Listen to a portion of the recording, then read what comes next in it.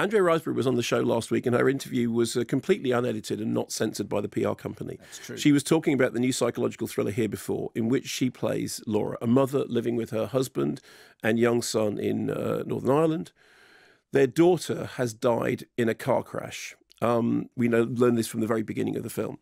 When a new couple move in next door, Laura becomes fixated with their daughter, Megan, because although Megan is a new arrival and the families haven't met each other, she seems to know things about Josie that she can't possibly know. Here's a clip. When we came here before, I was too small for these, wasn't I? Come on, you've had your 2 minutes.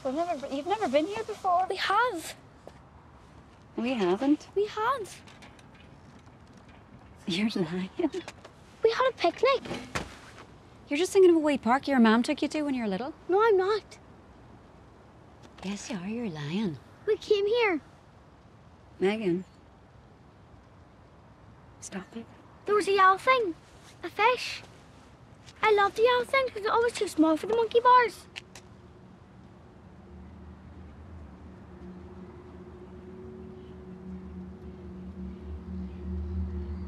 God, stop it. Come on. Just once more. Get in the car. No.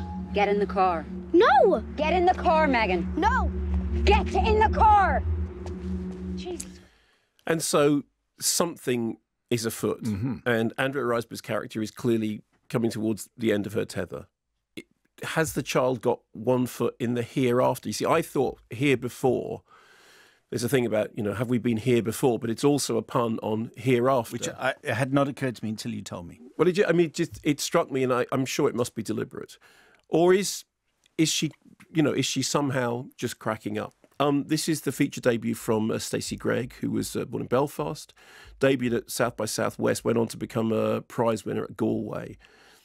It really put me in mind of, there's a film in the 1970s adapted from a Frank de Felitta novel. The novel was called The Reincarnation of Audrey Rose, and the film was called Audrey Rose and it's Robert Wise' film starring Anthony Hopkins. And it's a film in which somebody comes to believe that a child is a reincarnation of their child. And it's a good potboiler, and it's an interesting film. In the case of this, it's not necessarily or even a supernatural thriller. The point is you don't know. And in fact, what's really interesting was you were saying to Andrea Riseborough, I think it's a psychological thriller. And she said, no, I think it's a film about grief. And there was almost like a disagreement about even what genre of film it is. I mean, what does she know? She's only in it, yeah. And I like that about it. I like the fact that the film walks this tightrope that you don't know which genre of film it's in. I mean, in the case of Audrey Rose, you knew exactly what genre it was in. Also, I mean, it has this really sort of strange, unsettling score by Adam Janowski, who did such brilliant work on St. Maud, and provides this musical accompaniment, which is every bit as sort of strange and unsettling as what's going on. I mean, if you saw St. Maud, you know that thing about how the mood of the music kind of sets the tone of the film. Which world are we in? What exactly is going on here?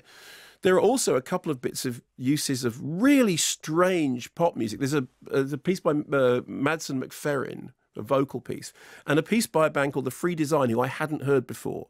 And the song is called Love You, and it sounds completely innocent, but it also sounds really, really strange and nursery rhyme and Rosemary's Baby. And so I thought this was compelling. I mean, I was really gripped by it, and not least because I spent most of it thinking, I don't know where this is going. When it was sort of revealed where it was going, I was completely broadsided. Were you too? Yeah, oh, totally. Yeah, I mean, I'm probably more easy to blindside than you are because this is your thing. But I didn't see where I didn't see where it was. I didn't see that at all. And so I, plaudits to it because it was, I mean, a great performance by Andrea Riseborough, who's always terrific in everything. And when she does interviews, they're just given to us unedited because no one needs to edit them. But she's, I thought she really had. I was gripped by it. I was gripped by it, and I was gripped by her, her quandary. And I thought the film was really well done and really eerie, and and it is about grief, and it is a psychological thriller, and it does tangentially touch upon supernatural thrillers, but it's about all these other things as well. So I liked it very much. And she said in the interview, last week, unedited. She said it was an accent. She worked very hard to get the Antrim accent right, and I've just checked it with Hannah, our engineer, who's from Northern Ireland, and it is a very good Antrim accent. So she gets because Northern Ireland accents have been discussed a lot. What with Belfast, How is Judi Dench and everything else.